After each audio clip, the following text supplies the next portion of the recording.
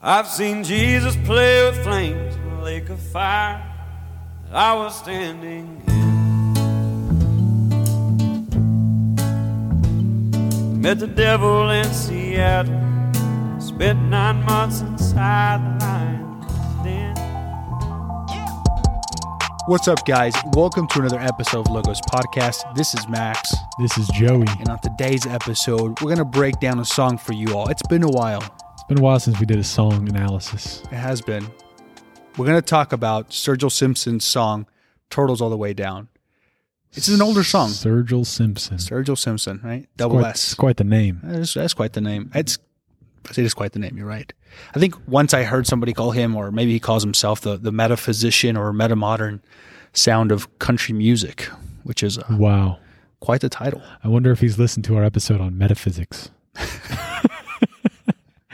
If he hasn't, he should. That's right. Tag him. Put him on this thing. I do wonder kind of just like the popularity that surrounds Sturgill Simpson. I've noticed in him, like, a lot of people are very appealed to him. I like his country music, some of it. You know, I've learned some of his music in the background. I play acoustic guitar, and so I've learned some of his stuff, not really paying much attention to the lyrics. Yeah. But in kind of trying to think about what episode we were going to do and what song we were going to analyze, this one came to mind because I think it touches on a topic we haven't discussed much about. We have to some extent when we talked about Astroworld. Yeah, we did an episode. And some of like talking about the use of drugs, the drug culture, as well as music intertwined with that. Which, again, we have the two intertwined here. This way. And so, and I think that's one of the things that attracted us about this particular song, but also the popularity that carries with Sturgill Simpson and who he is as a figure, and a very interesting musician, I think. I'd never heard of the guy before you showed us this song, but you never hear of anybody until I show you, Joey. That's not necessarily true. Who showed you Hamilton? That's what I thought. Talking about Hamilton, I recently went to go watch him live. Oh, you did? That? No, how was that? Dude, it was incredible. So I've said this, go back to our Hamilton episode a while back. I am not a big fan of musicals, okay? Theatrical musicals, not my thing. Growing up, I thought they were cheesy. My sister loved High School Musical, probably still does, okay? And I was just like, I'm over it. I'm done. This is not me. Get out of my face. I'm annoyed. I'm trying to just play Xbox and eat my Cheetos and drink my chocolate milk. Yeah. In that order.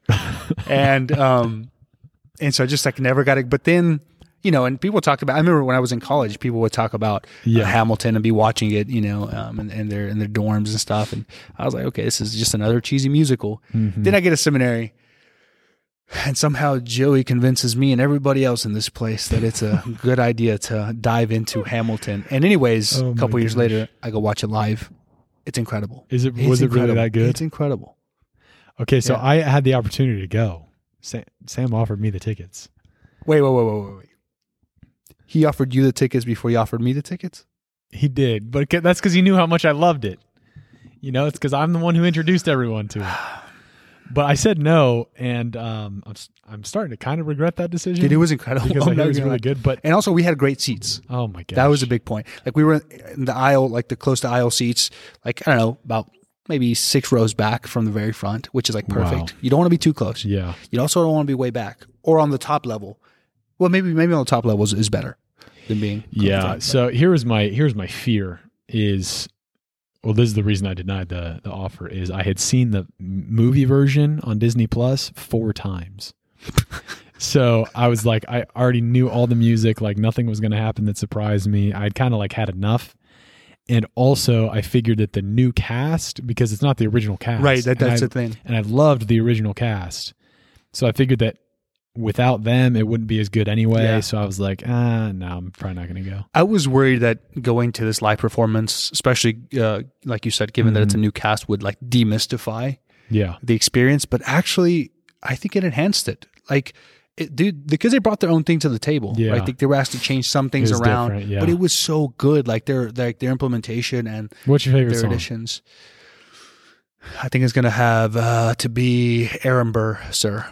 Pardon me. Are you Aaron Burr, sir? Okay. I don't know why I like that. Enough about Hamilton. Cool. Let's talk about, what's his name? Sturgill Simpson. Sturgill Simpson. But before we do. Okay, what's up? we got to tell our listeners to go to our Patreon page. Classic. So please, if you like Logos Podcast, and even if you don't, give us money so we can crush the episode. Yeah, if you like Logos Podcast, or apparently if you don't, but you'd like us to see us keep doing what we're doing, go to patreon.com/Logos Podcast, and you can become a monthly donor. We'd really appreciate it. I have to shout out Julia Rollwing, who is our first Patreon donor. So shout out to Julia, whoever you are. And also, please go follow us. We have Instagram. We have TikTok. We have a YouTube. And we have, so funny thing about YouTube, somebody spelled on one of my papers, like YouTube, like U/tube. It was like an older professor. Okay. And I think he actually thought that's how you spelled YouTube. Oh boy. That's not how you spell YouTube. Our listeners know that. So yeah, it's YOU. So it's YouTube, Patreon, TikTok, Instagram.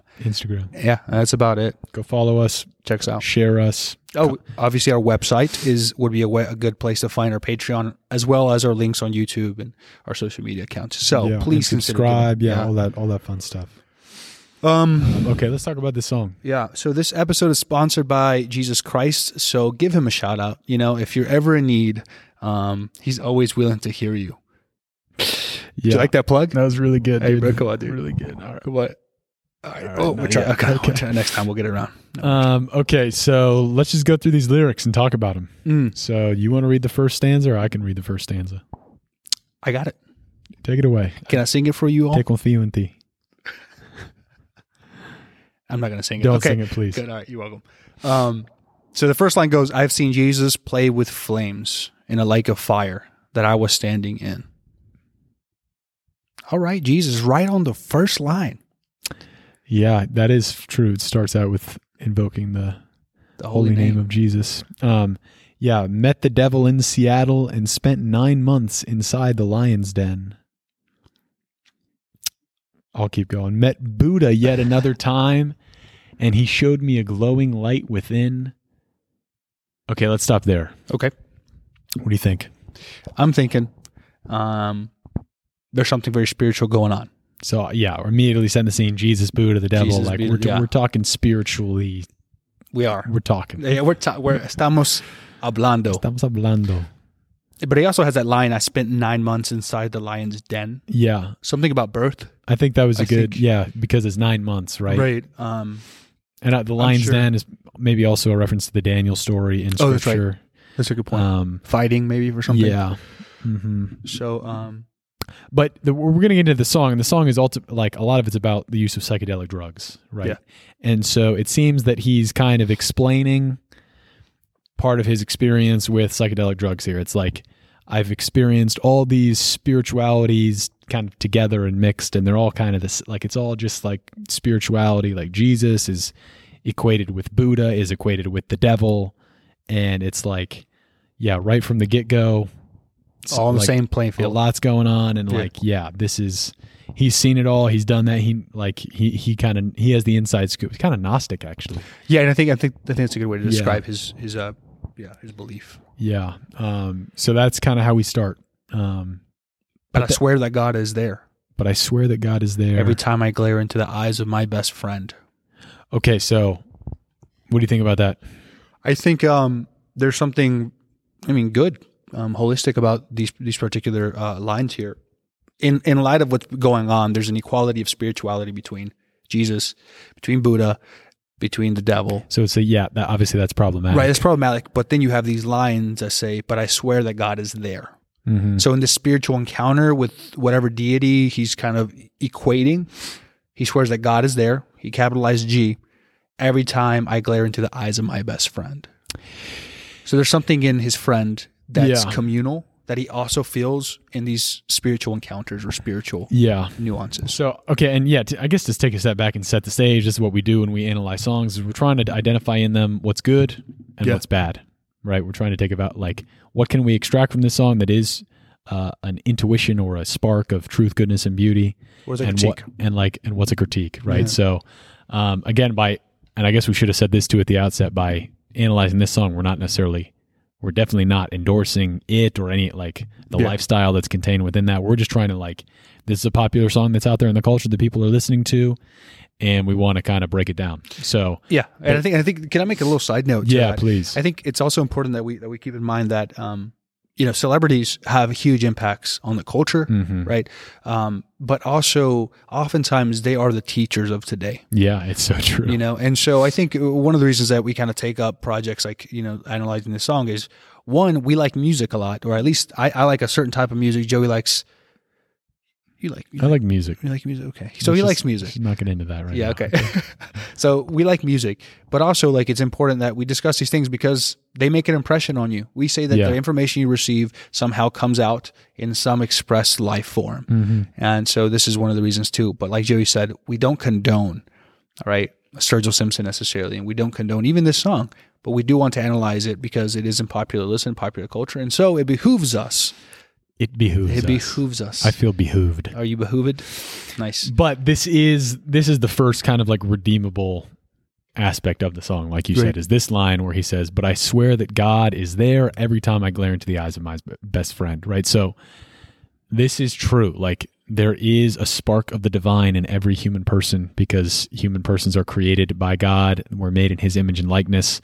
And so to be able to, so even as this guy, Sturgill, is Sturgill or Sergil? Sturgill. Even as he's kind of enmeshed in this kind of psychedelic spirituality that we're going to get into talking about, there's nevertheless something within his heart that's identifying like the mystery and the dignity of another human person. And also, I think this section right here also draws out on the religious impulse of man. Yeah. Right. I think there is something of like, okay, there's something religious about man that he wants to encounter community and the transcendence ultimately found fully in God himself. Yeah. Right. And that's, I mean, the Catechism says that man is a religious being and all these different, it's just an empirical fact that throughout history, wherever man is, there are expressions of a search for transcendence, of a search for God, of a search for spirituality of some kind. It's because man is not just a material clump of cells. No. It's because he has an immaterial, immortal soul that longs for the infinite. And this is this guy Sturgill kind of trying to grapple with all of that stuff. So, all right, let's keep going. Next stanza here says my son, it's all been done. And someday you're going to wake up old and gray. So go on and try to have some fun, showing warmth to everyone you meet and greet and cheat along the way. Everyone you meet and greet and cheat along the way. It has a lot of ethical implications. Yeah. So what do we think about this? Well, so he says, so the line before that is, the couple lines is, "But I swear that God is there every time I glare into the eyes of my best friend." Right. It continues, "Says my son, it's all been done." So it's like, who is he talking to here? Yeah. Right. Is he talking to this deity that are equalized, or these deities that are equalized in this experience, or whatever he's going on here? Or who's talking to him? Yeah, who's talking to him? Yeah, and I think that's the thing. That's a good point. He's being receptive to this information. It's all been done, and someday you're going to wake up old and gray. So go and try to have some fun, showing warmth to everyone you meet and greet and cheat along the way. So I think part of the other dimension of the stanza here is that like, whoever this person or maybe himself is telling him to just go and do whatever he wants, but also to like be kind to everybody. Yeah, and that's really the guiding ethical principle. Show warmth to everyone. That's right. You meet and greet and cheat along the way. Yeah. So I think there's a couple of things. One of the things I want to draw out too is that it implies that life goes on forever. Someday you're going to wake up old and gray. Who promises us that? Yeah, or at least it's going to go on for a long time, right? Right. So who promises us that? And in fact, we know that a lot of people don't live, into their elderly years. And so like, that's just an implication with this culture, this idea that party, do what you want, as long as you want. And the day will come when you grow out of that phase. Yeah. And some people make it there. And glory be to God. Some people don't. So don't take it for granted that you're like, that's, so this is the wisdom that he seems to have received from somebody, either from these psychedelic experiences, or like what he, maybe from his father, maybe from a friend. Like they've told him this, it's all been done. And someday you're going to wake up old and gray. So the first thing we'd say is maybe not. Like you could die tomorrow. Yeah. You could die this very day. St. Maximilian Kolbe, he has this in his there's a spiritual journal that he wrote that's been published. It's called the Kolbe Reader. And like, he's journaling to himself, like telling himself how to act. And the first thing he says is, you could die this very day. So turn back to God. Right. And I read that for the first time. I was like, holy, but he's That's right. To start. He's right. Like, this could be it, like any day. So, and there's a tradition in the, I want to say it's the Carthusian, Mort frater memento mori. Memento mori, yeah, brother, remember your death. There's a tradition. Well, I'll give you a tradition that I'm actually more personally acquainted with. I know a Benedictine monastery, so it's a group of Christian Catholic monks that live together, following the rule of Saint Benedict. Dude, it's interesting because guess what? They make their own coffins. Wow! Each brother, and so they have a woodworking shop that they themselves as brothers have to work on their coffin throughout their life. Yeah, there's that line from the Psalms: "Make us know the shortness of our lives, that we may gain wisdom of heart." So that's a wisdom that Sturgill is lacking right here. That he's counting on the fact that he's going to live a long life, and a lot of us live that way. Yeah, it's true. Right, we lose our focus away from our temporality. So yeah. Okay, but before we go on, I totally just realized as we read this stanza is the book of Ecclesiastes. It's all been done. Vanity of vanities. Nothing is new under the sun, right? Like, and this is what Koheleth, like in the Bible, he's saying, like, it's this weird book in the Bible of this guy, basically this atheist kind of saying just a lot complaining to God, complaining like everything is vanity, nothing matters. So Sturgill here, he says, someday you're going to end up old and gray. So go and try and have some fun, showing warmth to everyone you meet and greet and cheat along the way. Okay. So the other aspect of this is the standard that a lot of people fall into nowadays of like, what does it mean to be a good person? Just be nice. High five, dude. Just be nice. Love everybody. Right. Just like, love is love. Just like be nice to people. And then you know what? If you got to cheat, do it. Right. As long as you don't hurt me too much or you don't hurt the other person. And so like a lot of people live by that, this pretense of an idea that like, as long as we, are bros and we don't actually have to invest too much in each other. Yeah. Or even if we do, just don't hurt me if I'm vulnerable, then all of a sudden we can actually operate in a unitive and even kind of beneficial way. Yeah. And I think that's another obviously ethical implication. It's like, wait a second, you can't say show warmth to everyone and then also say to cheat. Right. There's something off there. Yeah. So in this wisdom that Sturgill has received and is sharing in the song, we're seeing some holes in the logic. Yeah. Immediately. So let's go on to the next stanza though, because this is a big one. So he says, there's a gateway in our minds that leads somewhere out there far beyond this plane. Okay. Let's stop there. Yeah. Because I wanted to talk about that line and he'll go into it and we'll start talking about some of the other things going on here. But I think this is another kind of positive thing going on in this song right now. Yeah. He acknowledges, again, this religious impulse that we're called to something beyond the mere physical. Something beyond the mere temporal. Something transcendent. Something transcendent. And lest we think and we become Manichaeans, it's an ancient philosophy that arose, or sect that grew up. It's like, okay, deny the flesh. We're not Buddhist, right? As Catholics, as Christians, we're not Buddhists. We don't deny the flesh. We bring it to our Lord and he elevates it. And so like, while the material world is important and we need it, and in fact, it's a means of salvation, the ordinary means of salvation for man through the sacraments, these tangible things, through the senses God's gave us, through our rational capacity, precisely because we're made in the image and likeness of God, we possess the supernatural power to know and to love him beyond just the material capacity. Yeah.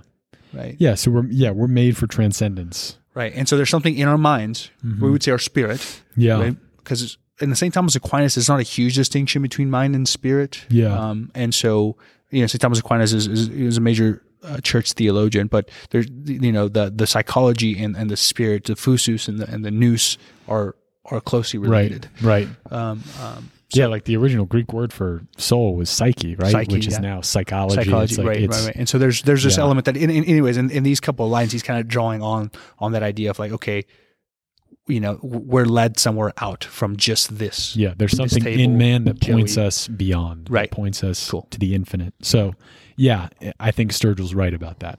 Yeah. That there is this gateway, if you will, in our minds. So he says, there's a gateway in our minds that leads somewhere out there, far beyond this plane, where reptile aliens made of light cut you open and pull out all your pain. Mm. Okay, what do you think of that? That has to be referring to the title of the song, I think. Right? So Turtles All the Maybe. Way Down.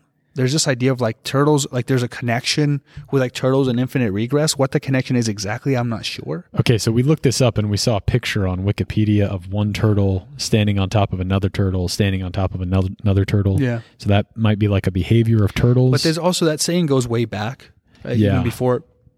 So what exactly is trying to say this? I'm not exactly sure, but there is this sense in these two lines of like, there's a desire to remove pain, yeah, right? So like liberation, some sort of liberation. yeah, exactly. So you have these experiences, you're recognizing these things, you want to be kind to people, but there's a gateway in your mind that, hey, actually, this is the answer. This is the way forward. And I think that's what you kind of see going on here. But I don't know why he's talking about reptile aliens. I think it's Me neither. I think it's probably because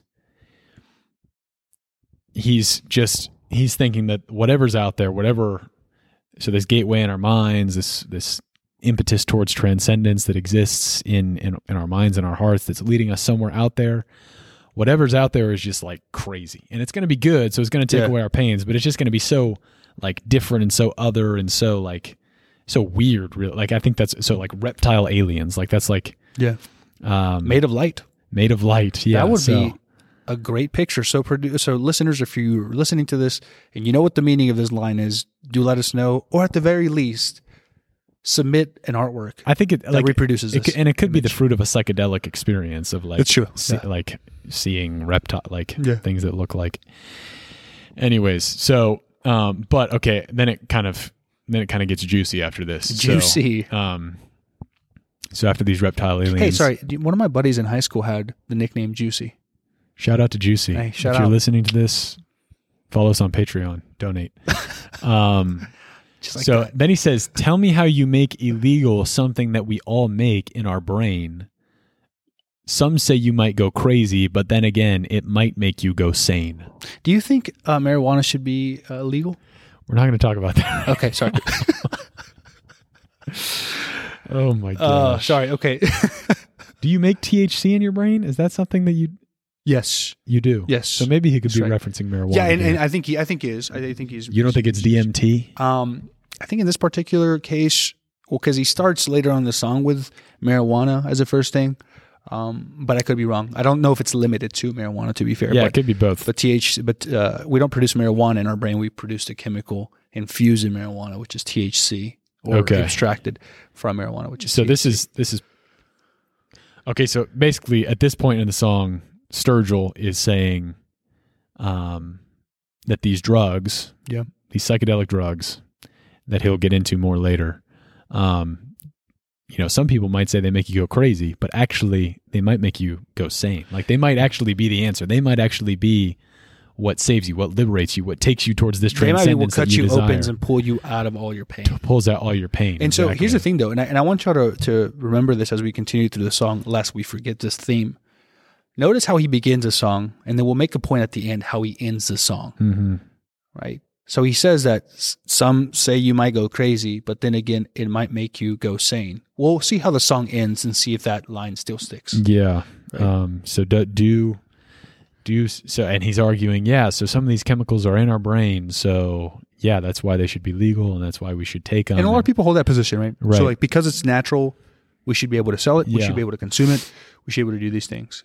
So what are we going to, like, what do we make of this claim by Sturgill here that perhaps psychedelic drugs are the answer to our desire, our natural desire for transcendence, that actually it's not Jesus, it's not Buddha, it's not the devil. Like all these things are kind of the same, but it's not religion. It's like these psychedelic drugs are actually Conscientiousness kind of thing. Yeah. Or these are actually the answer. Like what would we say to that? How do we respond to a claim like that?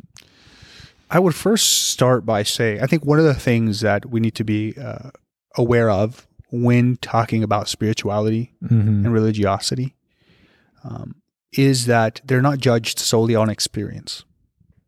I think it's one of the ways we start the conversation. Okay, what do you mean by that? And so, for example, in this song, and many people when they talk about the positive things about using drugs, one of the things that's argued is that what it produces good experiences, good feelings, empathy in my life. But is that solely what spirituality is about? Is that solely what love's about? Yeah. Right. And so, like, for example, in the great tradition of the church, you have like St. John of the Cross, who's a huge figure in the church. You could call him like a spiritual psychologist. I mean, he has a huge corpora. But one of the things he talks about is that, in fact, the Christian mission is not about kind of enhancing an experience with Christ. Yeah, that's not what prayer is. That's not what like the mystical life is.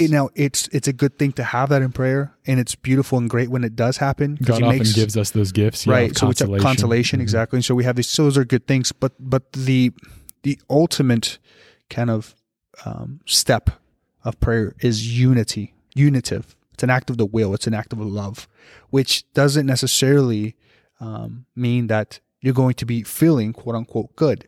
You're going to be loving, and you're going to be knowing God fully. Yeah, and this is John of the Cross, and this is all the mystics in the tradition, especially the Carmelite tradition. It's like when you experience those consolations, they're good and they can be gifts, but John of the Cross will even say, like, let them go, like shun them, like detach from them, because whatever they are, whatever that good experience that you're having is, it's not God. Because God is immaterial. God cannot be experienced in this world. Like, God will not be seen in his essence and experienced until we're in heaven.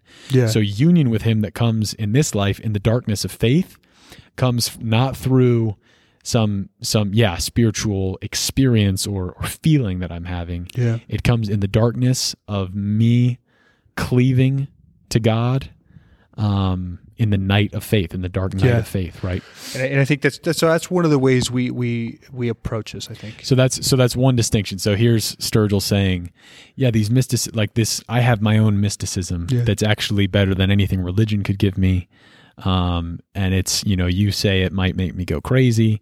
I say it might, or some say it might make me go crazy, but actually I think this is it. Like, this is what really makes you sane. So I would have a couple, observations to make about that. One, like the undeniable dangers and risks of these psychedelic drugs is like, it's a fact, right? So, so he's asking, why are they illegal? Why are they generally frowned upon by society? It's like, well, because if used irresponsibly, or even if used responsibly, like, there can be a bad trip, right? Like, so that's one of the effects: addiction and a bad trip, and addiction, overdose, death. Yeah, and it goes back to the idea. It's like, hey, look, just because you take it doesn't mean you know what the effect is going to be. You don't know what's going to happen. And to be fair, we don't judge action solely based on effect. That's one of the things we consider when talking about actions. But Joey and I don't pretend to be professional moral theologians, but we will say that when you're judging an act and a moral act, there's particular ways of which you judge it, and it's not only effect. So just because something has a good effect doesn't necessarily mean it's a good act. Yeah, and you can talk about the goodness of the effect. I mean, you can debate that, but so that's response number one as to, like, okay, maybe drugs are the way. Well, it's like, okay, let's just take a step back, objectively look at, are they good for the human person? And are they good for society too? Are they good for society? Do they build up the common good? And it's like, okay, it seems that actually they're generally corrosive of our health, of our well-being, of the common good. So that's step number one. Step number two, something that I would say is, so like, a tree by its fruits, right? And Sturgill seems to be arguing that these drugs, these chemicals that he'll continue to talk about in the next few stanzas, but they enhance our life. They make our life better. They actually put us in touch with the transcendence that we're all yearning for, and they fulfill us. They make us. That's the claim, right? So in contrast to that, you have So you have this kind of psychedelic mysticism, we could call it, quote unquote. And then in contrast to that, you have the gospel, and you have like Christian mysticism, what I would call true mysticism. One of them is going to fulfill you as a human being. Now, what do I mean by that? What is a human being? What is a human person? What capacities does the human person have that nothing else in creation has, like the animals don't have? It's the capacity to know and the capacity to love and the capacity to be in relation with others and to make a gift of yourself to others in love, right? To will the good of the other, right? So a human being fully alive, fully fulfilled is going to be somebody who can do those two things, know and love, to the fullest extent, to the highest degree, right? So this is why we would say Christ is the perfect man, right? Because no one loves, greater love has no one than this, than to lay down his life for his friends, and that's what Christ did.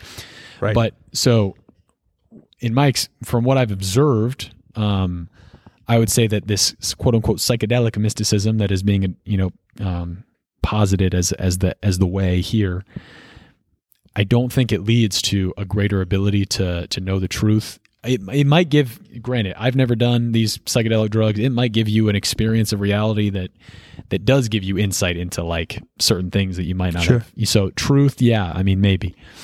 But I wouldn't say truth in its full sense. But love, to make you really like lay down your life for others, I don't think that's the fruit of people who are engaged in these psychedelic experiences and seeking after them and continuing to use them precisely for the experiences that they themselves are receiving. Right, so they're looking to fill themselves up with those consolations, with those quasi-spiritual experiences. But that's not the fulfillment of the human person. The fulfillment of the human person is to lay down my life, to sacrifice, and to make a gift of myself in love. And precisely in doing that, precisely in losing myself in that way, do I find myself and become what I am supposed to be, to become the best version of myself, right? Like, and in that sense, when we talk about love here, it's an act of the will. Again, you choose it. Yeah, it's not something that's just like, oh, I experience phenomenologically or psychologically. There's a positive kind of response of my body or my psyche to this thing. It's also like, hey, I chose to love and give myself over for you, even to the point of death. Yeah, right. And so, like, that's one of the things kind of reflecting on the crucifix here, like. And we talked about this before the recording. What do we see in the crucifix? We see Jesus Christ, the God-man, who's experiencing pain, but also, and more importantly, he's obedient unto death. He's obedient to the Father. It's an act of love that includes the emotions when talking about his redemptive act. Yeah. But the important thing was that he gave himself as an act of love out of obedience. Right. He said yes to the will of the Father. Yeah. Right. And I think that that's one of the big proponents ultimately missing with psychedelics. It's like, okay, what about the act of love? Where is that? It seems that, and I think there's evidence of this later in the song, is that psychedelics really kind of like turn you in on yourself and don't allow you to love. Whereas the gospel Christian prayer, like the way of the cross, that is the way to union with God and to become empowered to love one another as he has loved us, right? Like, so those are a couple observations. Should we read those couple paragraphs from? Yeah. So there's a couple paragraphs here that we wanted to read to you from Word on Fire. So this is Bishop Barron's kind of ministry that I think he really puts well in regards to what we're speaking about. It's a couple paragraphs in the article, and we'll link to it in our video here. But you want to read one? I'll read the second one. Okay, so the first paragraph reads, drug-induced spiritual experiences may indeed be nothing but a kind of spiritual pornography. That's major. That's crazy. Major analogy. Spiritual pornography. It seems real, but it's not. Where the brain is built into making love to a mere sensation, producing a facsimile of positive emotions without the encounter of a living person. The mind flirts with a kind of psychedelic idolatry, confusing the chemical form with the super form of God. For this reason, the apophatic Dr. John of the Cross insisted, hey, what's up? We're back to St. John of the Cross. Insisted that the mind be weaned from the milk of spiritual consolation so as to not to become attached to any imperfect meditation. mediation. Mediation. Yeah. John developed the spiritual doctrine of nada, nothing in Spanish, by the way, which holds that God is not one being among many. Rather, God is nothing. That is, no thing. Again, no thing. God's presence can be revealed through material mediations, but it is not reducible to any material form, let alone a self-made chemical portrait of it. Yeah. So that's really important. Like the transcendence that we're made for, the transcendence that even Sturgill is sensing within himself when he says there's a gateway in the mind that is supposed to take us to a place far out there. Like what we're made for is union with God. And it's not reproducible. Like the union that we're made for with God is not something you can just tap into quite literally. Yeah. Right. And smoke or take or snort. Like it's not something you can consume. It's something that consumes you. Yeah. And why? Because God is not he's not in the universe. He is outside of space and time. He's not a being amongst beings. He is being itself. Being itself, right? Right. He's the ground upon which everything that exists subsists. Right. So to try to think that you're reaching the transcendence that you know you're made for by imbibing these chemicals and having these experiences, it's not, that ain't it, bro. That ain't it. So the second paragraph says, consumer America is rapidly becoming a practitioner of a pharmaceutical spirituality, offering eschatological hope in the form of hippie flipping instead of the enduring values and purposes that make life meaningful enough to justify suffering. First of all, can I laugh at the hippie flipping? That's funny. Hippie flipping. That's also a riddle, but also I thought it was really funny. So eschatological hope, eschatological meaning like the end times, right? So people who are in this pharmaceutical spirituality, they are conceiving of their ultimate end as something that can be found in this world, right? Some spiritual experience that can be found here in this world. We're not made for this world. We're made for union with God in heaven. And also it's a denial of true purpose. Yeah. And a denial of actual embrace of the suffering that life gives you. Yes. He talks about that, right? So like cut out all the pain. We all suffer. Yeah. We all suffer. Okay. That's a condition of original sin. Okay. Mm-hmm. We all suffer to some extent, some more than others, unfortunately. How do we explain that? Really beyond the scope of this podcast. Of this episode. Yeah. Go back to our episode on evil. Oh, that's right. Well done. So plugged in. Okay. But the reality, the life that we're given is actually called to embrace that suffering. Yeah. Right. And to enter into it. Not obviously go out and walk in front of a car to get hit. Right. Or, hurt yourself, get punched in the face or walk into a bad situation that ruins your reputation. That's not what we're saying here. But what we're saying is that life gives you certain sufferings that you're called to bear, not avoid. Yeah. Right. Not avoid, but unite them. Again, this word, we're going back in time and time again, this unitive act of love to our Lord. That's what we're called to. And psychedelics, give us some sort of solution to escape this truth. Yeah. And if you look at the most incredible, think about the most heroic human beings that you know, like the people who you look up to, the people who exemplify what it means to be a true man or a true woman, they're probably going to be people who endured suffering heroically, right? And didn't run away from it, didn't embrace it, didn't run away from it, didn't try to escape it, but the saints, they embraced their suffering in union with Christ and were transformed precisely in and through that suffering. Yeah. Whereas these psychedelic experiences, they seem to be just a denial of the problem and escape. So real quick, I'll continue. Studies indicate a select number of people have positive spiritual awakenings from synthetic spirituality. So people have legitimate spiritual awakenings, whatever, from some of these drugs. While a small contingent of these people even profess to have enough self-mastery to use a drug like marijuana recreationally and still maintain a healthy lifestyle. So I have heard that there are some, so marijuana generally is a gateway drug that leads you to a whole bunch of other drugs. Some people, a small percentage, maybe they even can use it just in moderation, recreationally. So this paragraph is granting that. However, the danger of a bad trip triggering paranoia or even an addiction looms in the background, together with the potentially dangerous thrill of a spiritual seeker opening a window of curiosity and exploration into the quote-unquote spiritual realm. And then he ends with a question, are such risks an operable remedy for alleviating an existential crisis? So yeah, are these people just seeking after these things to try to escape the more profound questions of meaning and truth and purpose that they have in their hearts? I think that's what Sturgill Simpson's trying to propose here, that there is. That this is the answer to that existential crisis. Yeah. Does that make sense? This is a funny thing, just a kind of a side note. I remember one time one of my buddies asked me, he was like, we were talking about philosophy and something, at the time before entering seminary to my limited exposure over it. And he had some questions about it. And one of his questions was, which we all asked to at one time or another in our lives, why doesn't God reveal himself to me in my time of suffering? Why doesn't he just come down and stop that? And I remember he kind of pried into this many times. And so he was kind of agnostic and he didn't really believe much in a relational God, And one time we were just sitting in the living room, and he brought that question up again, like, why doesn't God reveal himself to me? And this is a guy who was using drugs at the time. Okay. And he said, I remember him saying that to me, and I just got so frustrated. I remember saying to himself, who's to say you can handle his presence?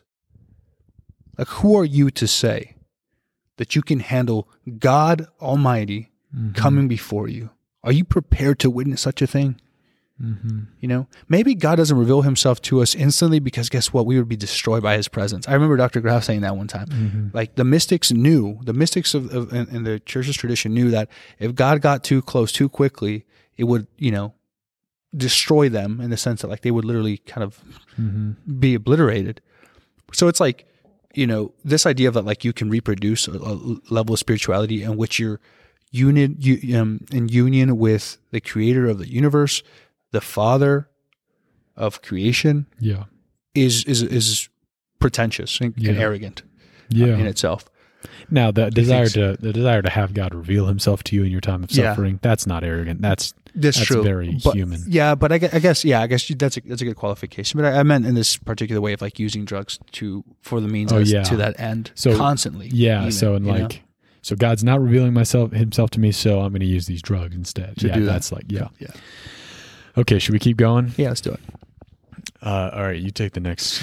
Okay, every time I look inside that old and fabled book, I think he's talking about scripture here. Yeah, right? probably the Bible. I'm blinded and reminded of the pain caused by some old man in the sky. So again, this idea of pain, but now he's attributing pain as coming from who? God and religion. Some old man in the sky. Again, we don't say God is some sort of old man in the sky. And maybe we need to do an episode on the existence of God and some of the attributes and qualities of God. But it suffices here to say that God is not some old man in the sky. God is being itself. And perhaps Sturgill's bad experience with quote-unquote God, with religion, that led him to discount it as nonsensical, had to do with the fact that he didn't actually understand who God was, right? Because that happens to a lot of us. Right. That's very, very common. I mean, we don't have perfect image. Thanks be to God, we have a perfect image of the Father in Jesus Christ. Yeah. But a lot of times when we're thinking about God and talking about him, it's really easy to be inaccurate or imprecise because he's so transcendent and infinite. Cool. So the pain caused by some old man in the sky, marijuana, LSD, psilocybin, and DMT, they all changed the way I see, but love's the only thing that ever changed my life. Saved my life. Did I say saved? You said changed. Oh, that saved my life. Okay, so all these drugs, which we were talking about this before, DMT is this drug that I've been hearing a lot about recently. Yeah, you said one of your buddies was talking about it, or an acquaintance. An acquaintance had done it and like was telling me all about it, and it's like, but apparently it's so strong that like it's super easy to overdose on. Yeah, I mean, I know like Joe Rogan talks about like peyote and DMT all the time and these kinds of drugs. And he's brought people on that like have taken sessions of this stuff, and it's medicated. It's like kind of a laboratory-esque way of doing it. It's controlled. And so what the effects exactly are, to be honest with you, I'm not all sure of all the benefits or cons of this thing. Yeah. But he's proposing here that those things change the way he sees reality. Which, I mean, I think that's possible. That's possible, Very probably true. Like that article by Bishop Barron just said that, a lot of people have these spiritual experiences and do have a new way of seeing things afterwards. But is that justification for doing it? That becomes the question. But he also does in this stanza here, but love's the only thing that ever changed my life. You made an observation earlier that I think it's worth bringing up on the episode. You're talking about like, what does he mean by love here? Yeah. So like when I heard this the first time when I saw it, I was struck by, I mean, everything hinges upon your definition of love. And I'm guessing that he does not mean here love as willing the good of the other. I'm guessing he is maybe referring to a romantic experience, a sexual experience, or even an experience of some sort of friendship, but that an experience that nevertheless was not about sacrificing himself for the sake of another, but was about filling up himself with sensation, with feeling. And yeah, I mean, certainly that's very powerful. Like sexual experiences, romantic experiences like that are very powerful and can, I mean, even in their impure form, can be gateways to authentic love. But I get the idea that right here he's talking about really pleasure and the pleasure that comes from love experiences that feel loving. And then at that point, or maybe this idea of like meet, greet, everyone, right? Just be kind along the way. Just kind of become connected. Yeah, to and it brings me back to this experience. I remember one time when I went to a music festival, everybody was like, you know, high five, you know, hug, you know, hug, kiss each other, right? Like, you know, and I remember I remember from a distance kind of being like, what are we living in? Yeah. You know, people are dressed in some weird, you know, things and all colorful stuff. And everybody's just like, I remember thinking to myself, like, this music festival was Bonnaroo. Like, what are we doing? Yeah. Are we faking this? Like, is this really what reality is not like this? Okay. Yeah. You don't just wear costumes. Yeah. Like, I don't actually know you, dude. Thank you for being here. Thank you for existing and for having a life infused with meaning. But I don't really know you. And you shaking my hand doesn't mean I love you necessarily. I love you, but I'm not actually an intimate kind of union with you, you know? And so like this idea of like, is this love? Is love just shaking, like high fives, fist bumps, hugs here and there, talk around about, you know, about life and around a bonfire one time, or, you know, you hand me a beer and we're bros. Like, is that what love is? It feels all deep. Yeah. Yeah. And it's like, I don't think so. And I'm not proposing that that's necessarily what he's saying, but by what love is here, but it seems to be a kind of, aura of some sort of vibe. Yeah. And if it is just like a feeling like this, this feeling of love that he's getting, and that's what's changing his life, the question does have to be asked, okay, really, who are you loving if what you're after is this own subjective experience, right? Because I mean, this comes up in the example all the time of like guys and girls dating each other and having sex and like, oh, I love them though. So that's like justification for, you know, premarital sex. But it's like, okay, if you really love them, you'd be willing to sacrifice for them, right? You'd be willing to, you know, respect them and like wait until marriage and then where you give yourself to them fully. And you'd be willing to have a child with them. And you'd be open to life with them, right? But so what you say when you think you're loving them in this act, but actually you're really loving yourself, right? And you're using them for yourself. So and not maybe completely, there probably is some authentic love mixed in with all that self-exaltation, but that's just the thought I had about this is like, this doesn't, whatever it was, maybe it's not real love. I would guess that it's not, maybe, who knows? Sure. Okay, this last paragraph, and this is kind of like, this is it. This is the conclusion. So this is the big conclusion from all this wisdom he's experienced from taking all these drugs is, so don't waste your mind on nursery rhymes or fairy tales of blood and wine. So that kind of hits home because that's probably... It's a little insulting. I'm not going to lie. The first time I read it, I was like, come on, man. That's just like blood and wine. Probably a reference to the Eucharist, religion, Christianity. Or maybe, to, you know, give him the benefit of the doubt, maybe just like human sacrifice in history in general. Yeah, perhaps. Right. But he says, don't waste your mind on these things. It's turtles all the way down the line. So again, it's this infinite regress of meaninglessness. You're just getting one after the other, and ultimately there's no ground, there's no meaning. It's turtles all the ways down the line. So to each their own, till we go home. To other realms our souls must roam, to and through the myth that we call space and time. So this is it. This is the grand finale. Yeah, this grand finale here. This is, and I genuinely believe that like he's positing this as like the way. Like this is kind of the salvation that he's proposing is going to come through the use of this spiritual psychedelic experience is this recognition. Yeah, now that I've taken these drugs, now that I've had these experiences, I know that I don't have to waste my time with religion or all these nursery rhymes because that's all meaningless.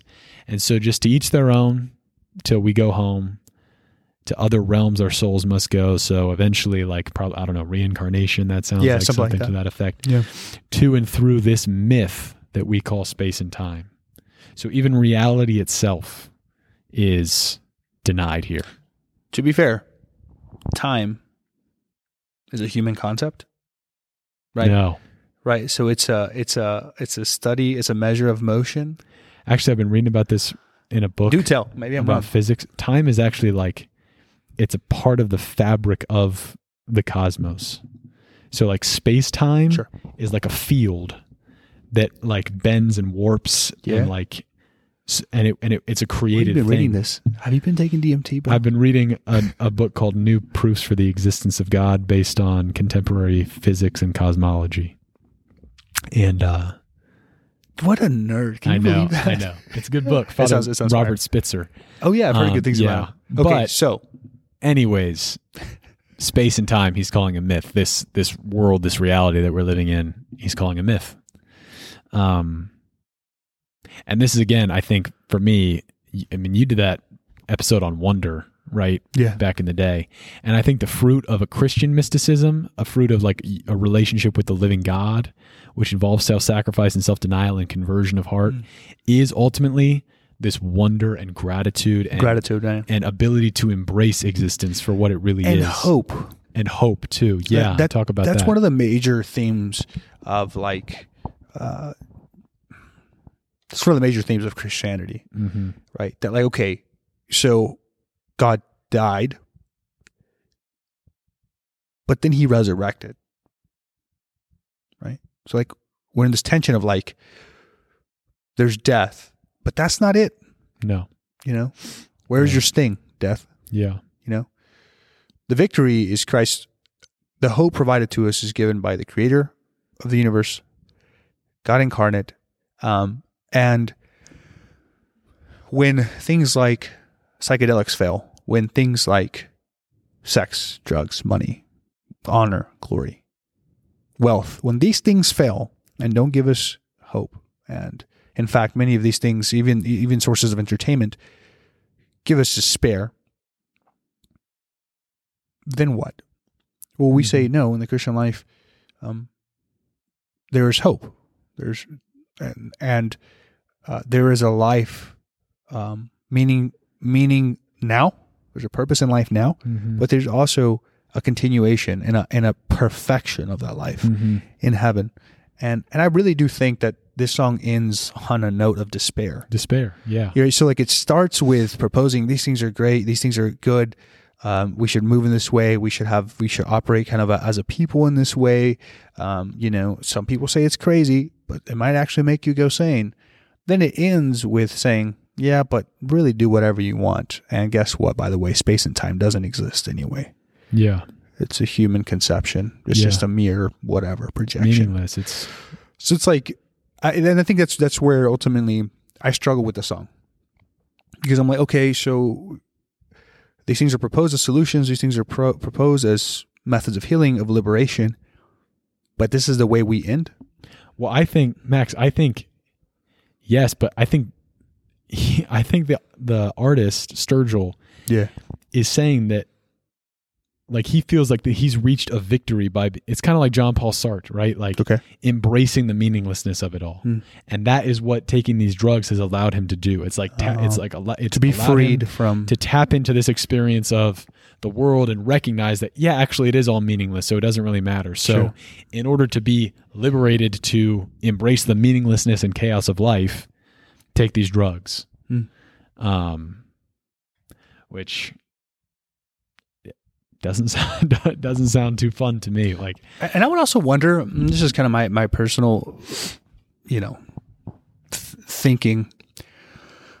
I wonder if the people who take these drugs and expect some sort of kind of alleviation from suffering, some sort of kind of new meaning in life, and I really genuinely believe that some people do take psychedelics and stuff to actually find something solid, something substantive. And so I don't want to diminish the desires for that experience of and love. Those were placed in you by God, right? But also, like, I wonder if yeah, if I lost my point, dang it. That's all right. Good one. I'm sure it was Really going to be good. good. It was going to be fire. Well, what are our takeaways from this episode? Takeaways. Don't do drugs, kids. Take it back to high school and middle school when they used to bring in programs to tell you not to do drugs. That still stays. Sergio Simpson is trying to do something new with his music. Sergio Simpson is popular. He's a great singer. Okay. And the fact that he can Debatable. that's right. Joey didn't really like him, but the fact that he can compose something like this, it means that he's at least thought about these things. He's thinking deeply. He's thinking deeply, you know?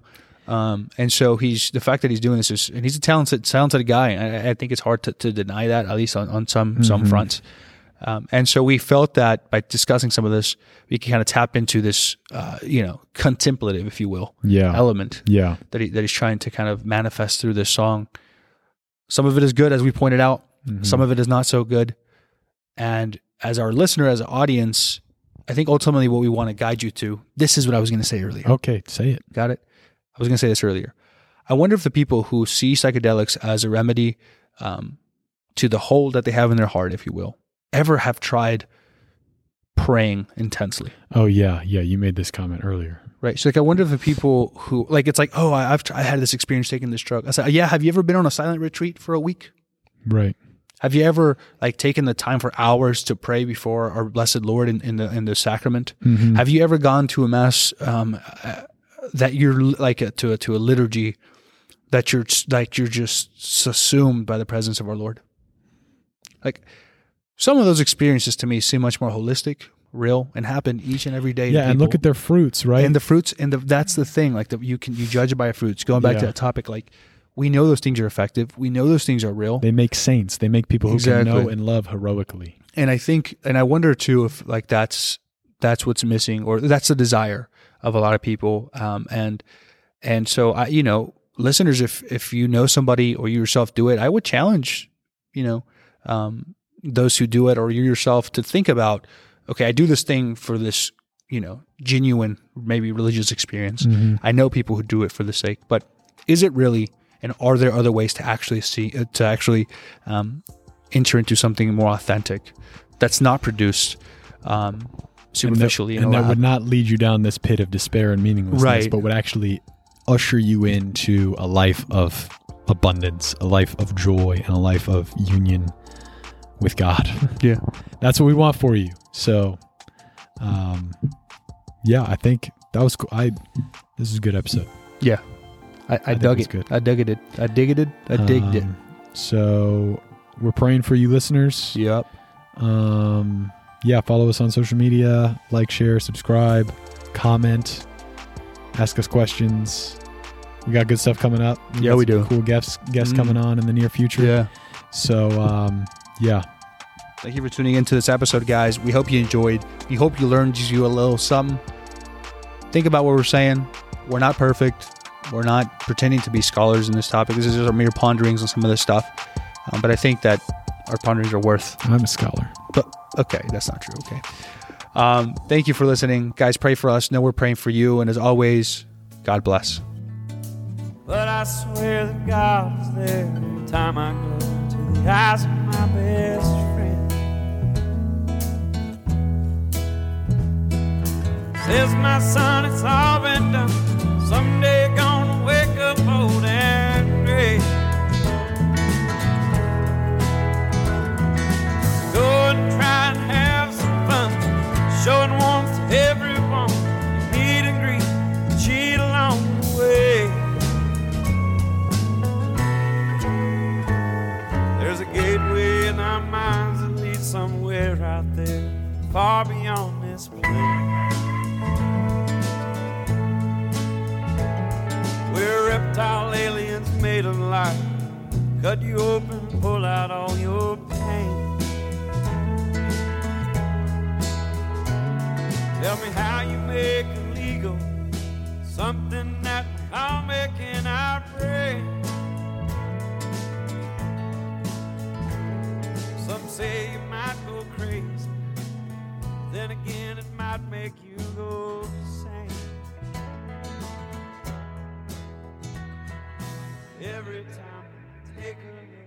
inside that old fabled book, blinded and reminded of the pain caused by some old man